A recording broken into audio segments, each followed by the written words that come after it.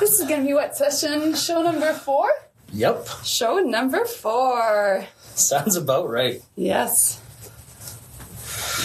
All right. Got my coffee. It's already a bit cold. Got our coffee. We got big lights on. Ready to talk real estate. I always wonder if I should button this up, but then I feel like I'm... What do you guys think? Should he button up his jacket, or is it... I don't know. I don't know if I like that. Or is it too much? Got my chain with my dad on it. I don't know. I don't like it. I do it every once in a while. I kind of play with it. Hey, Nick. Whew. All right. Get this... Get your intro going. My 5-year-old... You have some coffee on your nose. My 5-year-old, because he likes having family parties, right? So when I tell him, okay, guys, Grandma's coming over and, so-and-so's coming over, he says, let's get this party started. And he's 5, so I'm in trouble. See, you guys are so awesome. Everybody's saying, no, be comfortable, take your jacket off. You're going to be too sweaty. Yeah. We don't need to see the sweat pouring down your I'm still your stuffed. Forehead. I had a massive bowl of spaghetti and spaghetti for breakfast, and I'm... Spaghetti for breakfast. Yeah. Oof. But I've had enough coffee to fly to the moon, so I'm good. Awesome. And I've got another one. All right. So, Mel, what are we talking to? Oh, no. We need to do our intro. You need to do our intro. I really should have looked at what I say again, because I'm going in here blind, guys. All right, are we doing the intro? You're doing the intro. All right, everyone. Welcome to the Investor Mel and Dave Real Estate Show, where we talk about investing, entrepreneurship, and everyday, day-to-day life. I always mess up that part of being a real estate investor. So thank you for joining us. Yes, show number 4. Welcome, everyone. Thanks for joining us on Facebook and on Instagram Live. Today, we're going to talk about mistakes. Yes. 3 biggest mistakes that people make when buying their first few properties. Absolutely. I just got to give a shout out. I see my mom said hello. Hello, Lise. Hey, Mom. Hi, Mom. Gotta love that, eh? Absolutely. Got to say hi to Mom. Even Mom's supporting, yeah. So, yeah, mistakes, guys. And we're not going to talk about life mistakes because, hey, let's not go there. But let's talk about real estate investing mistakes, okay? And anyone who's a real estate investor that says, I never made a mistake, I say... BS, because there's no way unless, and no one's perfect, but unless someone literally held your hand who's done it before, but there's no way you don't make mistakes. And you know what? Looking back, am I glad we made those mistakes? No. Am I glad we made the mistakes? Yes. Because we learned from them. And now with our mentorship program, we're able to help people avoid those mistakes. So, it goes around, what goes around is all around, whatever that saying is. But yeah. That's because I had a guy I used to work with who used to say that. Instead of what goes around comes around, he would just say what goes around is all around. So what goes around is all around, everyone. Awesome. All right. So 3 mistakes people make when buying their first property. And this one, I remember my first place that I purchased. So this was before this guy. That was our first mistake, not getting with this guy sooner. Just saying. Oh yeah. So mistake number 1 is that I, went in blindly. I thought, okay, I'm going to do this. And I didn't do my due diligence when it came to buying my first property. So, so I bought this house. I thought I was going to, more or less house hack it. Bought a house and thought I'm going to make a little duplex out of it, a little granny suite type of thing in the basement. So the basement was gutted, so got it all to par, beautiful kitchen, everything was fantastic. Tenants moved in, was making awesome money from the rent downstairs and up, It had good cash flow. It had good cash flow, but it was a beautiful house. So the tenants were happy. They had a beautiful backyard. It was cute. Yeah, I was happy. Yeah, no, it was a cool house. Right across the street from a school, so like right off of a bus route. Like just so many, plus. Yes, until... Knock, knock, knock. Not gonna knock, yes, knock, actually, knock. no, let's rewind. So before the knock, we decided, we increased the value of the property. Let's refinance so we can take that money and put it towards the next property. So, we got an appraisal done. And then knock, knock, knock. Knockity, knock, knock, knock. And, what happened is that because we got an appraisal done on the place, they contacted the city to make sure that the place was zoned property. Yeah, buddy. And little did I know, I did not do my due diligence, and it was not zoned properly. So that means that, you know, I had two choices, either to see if we could get it rezoned, or, you know, shut down the unit, essentially. Yes. Okay. And a little tidbit of information. And I love real estate. I love realtors. So please, guys, don't take this. I'm not saying anything. I love realtors. They bring me deals. I close deals with them all the time. Okay. I'm just saying, whenever you're buying something, you know, don't just take the realtor's word for it. And again, you might trust them 100%. I have realtors that I do all my deals with. I still call the city. And, well, I'm anal with that, right? I need to make sure, I need to hear it myself. Sometimes I'll call them twice. Like, did you say this and this? Like, honestly, I'm over the top on that. But don't be afraid to call the zoning department of the city you're purchasing in and ask them directly, okay? Because then the onus falls on you, and you can't be mad at anybody else or blame anybody else if you made the call. And that's what I like to do. So if ever something did happen, there's no way I'm blaming the lawyer. There's no way I'm blaming the realtors. It's this guy that called, right? Yeah. So what did I have to do? We ended up having to sell that place because it did not make sense. We had to, unfortunately, inform the tenants downstairs. We tried to make it a win-win with the tenants, you know, make the best out of it. We said, hey, we have this other place for you to rent. So they ended up renting one of our other places. So it kind of worked out for them. They were great tenants, They were great tenants. So we wanted to keep them. And then we had to sell that property, which was not in, you know, we didn't want to, but it didn't cash flow enough. So we had to do that to just because it made sense. So if I would have simply done my due diligence from day one, we wouldn't be in that kind of situation. Yeah, and it was so out of left field, right? Well, looking back, it wasn't out of left field, but at that point, city knocks on the door, says, hey, you need to decommission this unit. You have X amount of days, the tenant can no longer live here. So you're like, what just happened? Yeah. So, and there's no negotiations, right? So we called the city. We said, can we change the zoning? Can we change the usage? And they basically said, you can apply for anything you want. However, just so you know, there's no other rental properties here. It's across the street from his school, like all this stuff where it was an uphill battle. I was swimming against stream. So cut your losses. We still made some money, not as much. But again, you learned a lesson. We could have made more money. Again, there's 6 months to a year that we could have done something else. But you live and learn. Exactly, yeah. So mistake number 2, not planning for unforeseen expenses. So, and we see this all the time. People are going to, you know, they get excited. They see a cash flowing property and they're like, okay, awesome. I'm going to go in and I'm going to make money from day one. I'm going to rent it. And let's say I'm going to make $500 profit. This is amazing.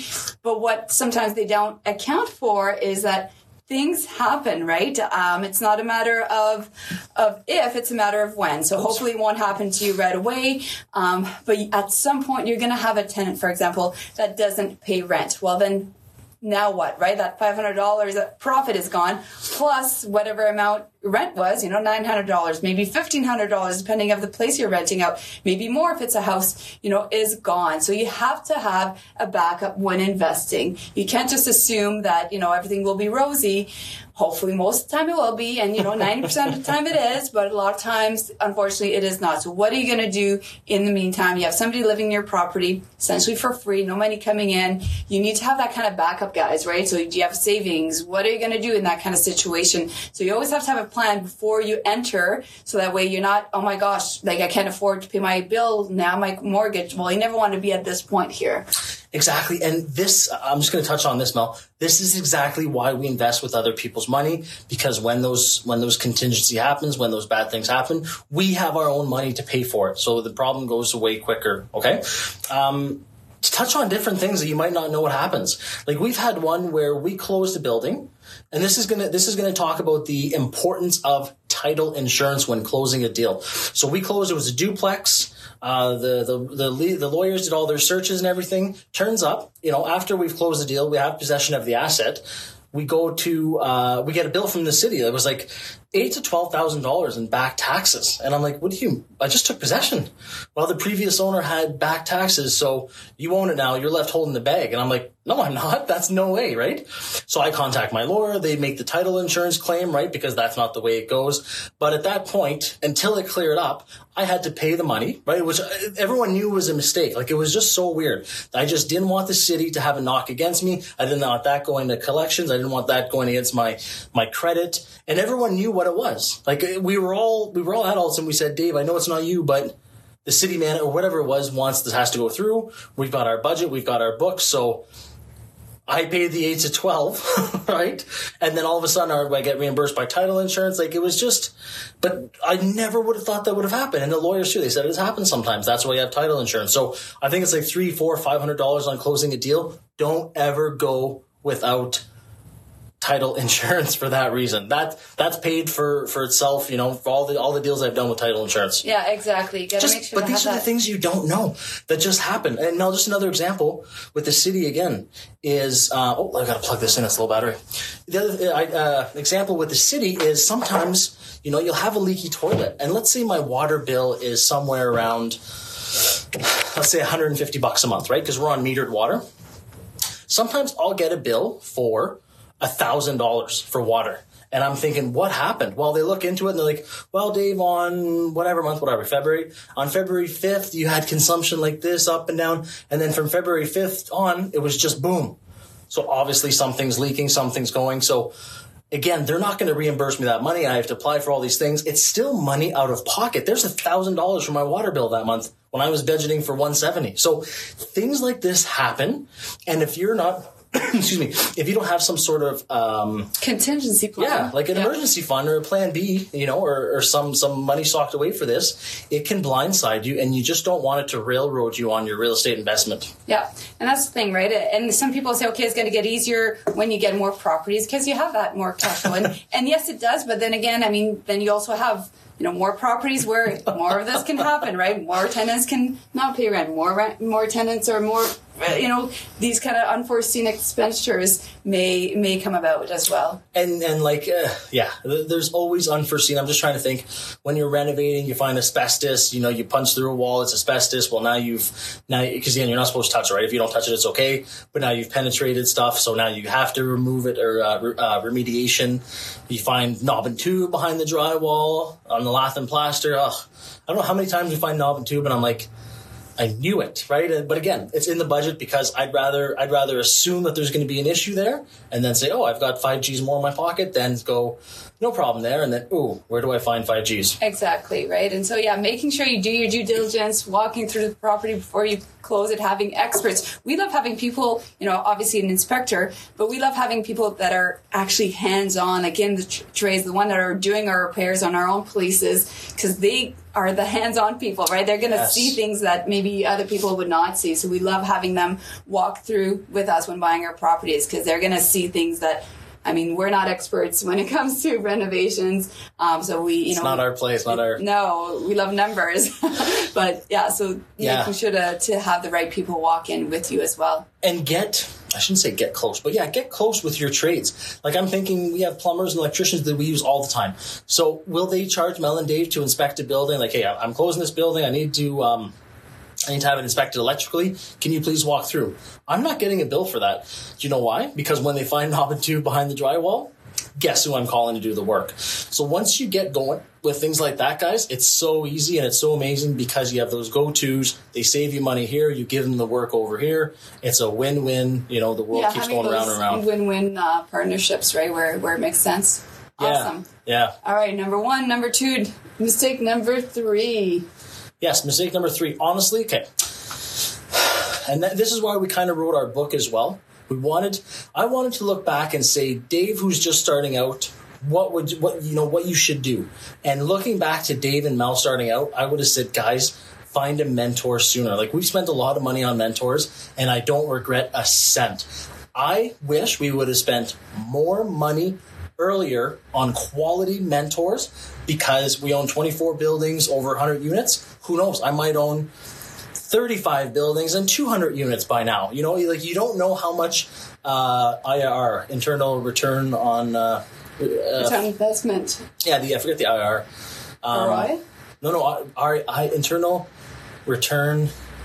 It's like your internal return. But who knows how much I would have spent on mentors earlier? Who knows how much return Dave would have had on himself and his time and his money, having invested in those mentors earlier. Looking back, I wish I could kick 25-year-old Dave in the butt and say, go up there. No, because we were just the typical, hey, we're going to figure it out as we go. And we did. We did. But did it cost us tens of thousands of dollars because we didn't want to invest in a mentor from the beginning.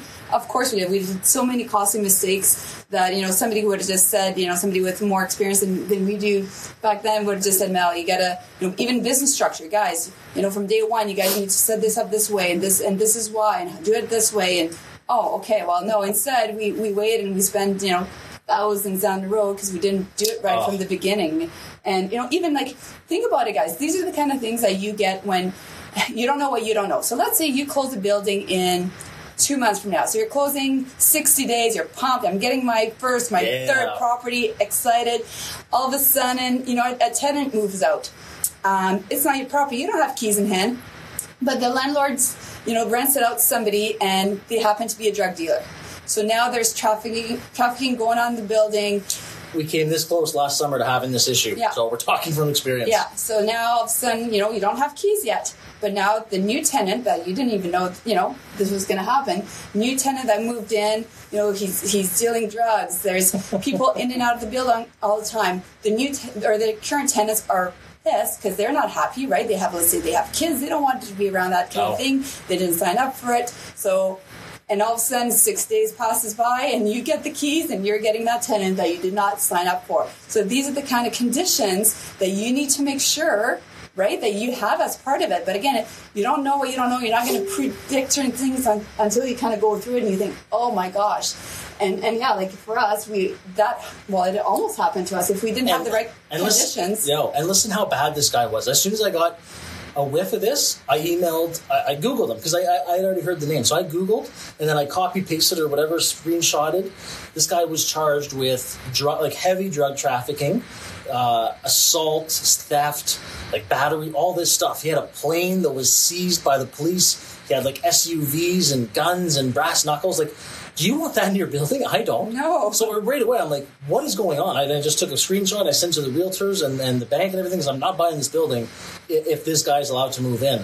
And thank goodness we caught it because, again, like Mel said, we took possession, let's say, I think 12 or 15 days after this person was going to move in. Now he's my problem.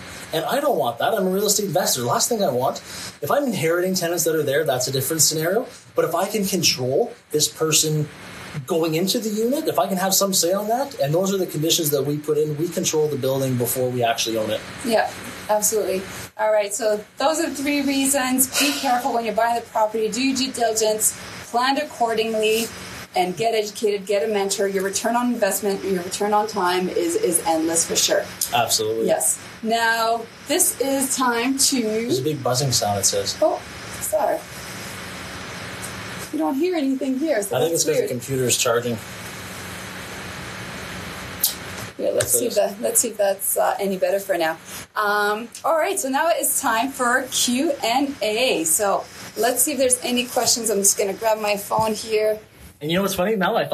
I was getting close to Mel as we were chatting because last week, because we both have jackets on, and she was like, "Oh my gosh, I'm so warm in front of the lights." I know he comes in and he's this big cuddle every time. Like, Dave, I need space. I was hoping to get a reaction out of her. Sorry, guys. I was hoping to give you some room, or I gotta take this jacket off.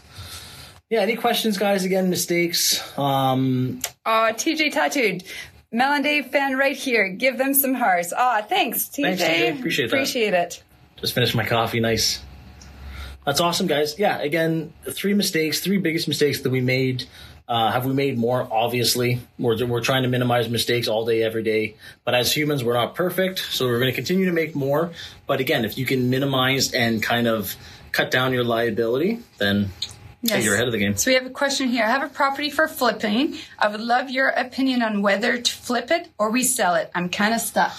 That's a full-loaded question because there's so much. Can you put it over here, Mel?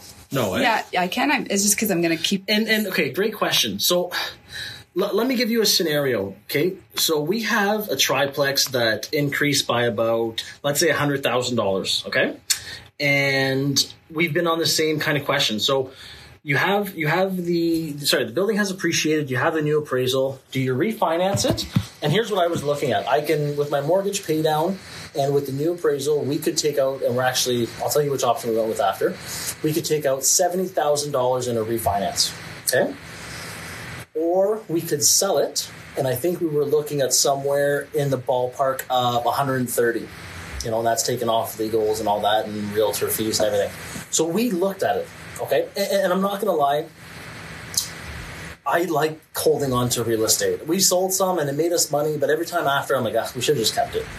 So on the bigger picture, we can refinance. The place was making us, the triplex it was making us, it had good cash flow. It had roughly $1,400 a month in positive cash flow.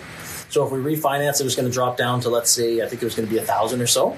So we're still cash flowing $1,000 a month with the refinance, and we're getting $70,000 tax-free cash. Sexy, right? Or do we sell the asset? Instead of getting 70, we get 130, right? It's almost double, but then the $1,000 a month goes away. And we did the math, and I think it came up to like 7 or 8 years. I forget. Don't quote me on that, guys. Yep. We'll be like, hey, how many months would we be missing out? And we really had a hard time. I wanted to sell originally, because I'm like, that'll take me 8 years to make up that $70,000 back difference. But it was just the long-term play. After those 7 years, I no longer have an asset. At least now I'm going to have an asset for the next 20, 30 years. I'm going to pass it off to my kids. They're going to continue to have a wealth, an asset that keeps providing them wealth. Yes, absolutely.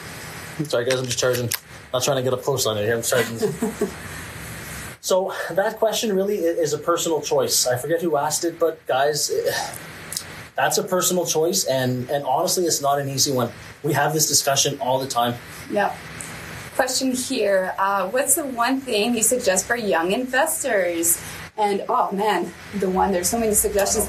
First one is get started, and we see it all the time. People, they talk about it, and they don't ever do it. I mean, we've talked to so many people, over the years and years of doing this, and they love the idea, and they'll read the books, and they'll go to conferences, and they'll do this and do that, but they never take action. And without action, there's no results, right? So taking that step, taking that action piece is probably one of the best, most important things.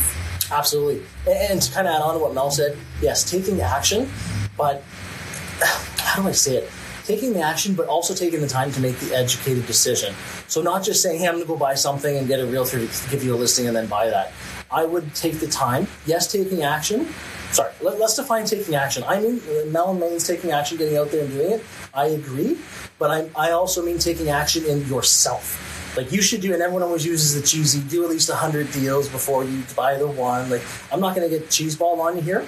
Do a bunch of deals before you can almost calculate what the building is worth, what it can be worth, just off the top of your head looking at rents. And that's when you know that you're ready to invest, because you can look at a building, hey, you're asking this much money. What are your rents? Does it meet the 1% rule? Does it meet the 0.7? Are the rents at the ceiling? Are they not? Okay, for that, and kind of doing that. That's someone from Florida calling me. But in that also, guys, is then you'll get to know that you know what the heck you're talking about. So taking action by, yes, getting out there, but taking action into yourself. And obviously I'm going to say the mentor thing because that works. But that would be my first step. And then get out there and buy something. How much do you need? We'll take one more question here. How much do you need to purchase your first home? And I guess this, again, it depends if it's a rental or not. I mean, if you're going to be using your own, deposit, if you're going to be living in it, of course, you can do the 5% if it's your first time. So depending on, your price range. Yeah, Canada first-time home buyers, 5% because they get the mortgage insured by either CMHC or Genworth. In the States, you can get as low as 3.5 on an FHA loan, and that's First-Time Home Buyer Association. Don't quote me on the, but it's an FHA loan, 3.5%. I've had people from Atlanta telling me that they're utilizing that, so it's amazing. So that's what it would cost you, right? If you're just going to jump into it. Now, here comes the angle. And I'm just saying again, our mentees in our course, I want you to use none of your own money because it's doable. Even if you have the 5% down, that's cool. Even if it's your first property. You could use OPM, and you're still only going to have to put 5%, but why should it be your 5%? Why can't it be other people's money that you use an investor, a private lender, use their 5%? And again, you're just borrowing less money, but you're still using the strategy of other people's money. And again, guys, I say this all the time, but I just love it. Other people's money to invest in assets. The asset comes to fruition. You pay everyone out on the refinance. you cash flow the entire time, you continue to cash flow, and you actually get money back on the refinance as well. Think of this. You put this much money into the deal, you keep making money. On the refinance, you make money, you pay everyone out. You get all that with zero money. That, like, okay, and I know I'm getting cranked up here. Excuse me, I'm starting to joke, but this is what blows my mind, and I love it every time. People talk to me, I'm getting 18%, I'm getting 36% return on investment. Okay, well, guess what? How about you get infinite? So when you do that, it's infinite return on investment if done properly. Like, I don't, when I see investments, if it's not infinite, it's not good enough. Sorry, that's my little rant. And now I'm sweating. Yeah. But seriously though, why would you settle for, and I know people would say, oh my gosh, I'd love to make 36%. I agree. But wouldn't you rather make infinite? Yeah, exactly. And what does it look like? Owner financing, BTV, seller financing. You can use your 401, other people's 401k, RRSPs. There's so many strategies. And we're running out of time. We're going live in 3 minutes in our mentoring group. So can't forget about that. No, that's awesome. But check out if you want to know about the creative strategies, guys, and we haven't already, so many. www.12in12months.com. So 12in12months.com. We talk about the 6 creative strategies that we use, and that's how we buy all our properties. Yes. There's no way we'd own over 100 units if we didn't do OPM, right? You can't scale, especially if you're buying and owning solely, unless you're using creative strategies. And you know what? That's what we should do. Myth busting. I don't want to. The Mythbusters. Don't say that. I was going to say, don't copyright me on the Mythbusters. I don't want to deal with them. But we're going to bust myths. That's our next show. Yes. So that's going to be next week. Let's write it down so we don't forget. That's going to be next week. We're going to bust some myths. Okay. I'm so tired of hearing things in real estate that are not true and that are handcuffing not junior investors, but people that aren't as familiar, that are just getting into the game. I want to take those handcuffs off, throw them out the window, and give you the real take from 2 real estate investors, 17 years combined. We're doing it, guys. There's so many ways to do it. Yes. So thank you so much. Next week, same time, same place, 12:30 EST. We'll be going live again. I got kind of cranked up at the end of the show here. He gets a little excited when he's talking creative strategies. And I wish I had more coffee now. Yeah, cranked up, the mentoring group are in for quite a Well, they've got an hour of Dave cranked up on coffee. Yeah. But anyways, guys, think about it. Next week, we're busting myths, not Mythbusters. We're busting myths. Yeah. And infinite return on investment. We'll see you next week, every Wednesday, 12:30 p.m. Eastern time. I love it. 30 minutes goes by like 30 seconds. Yes, thank you so much, and we'll see you next week. Bye, guys. I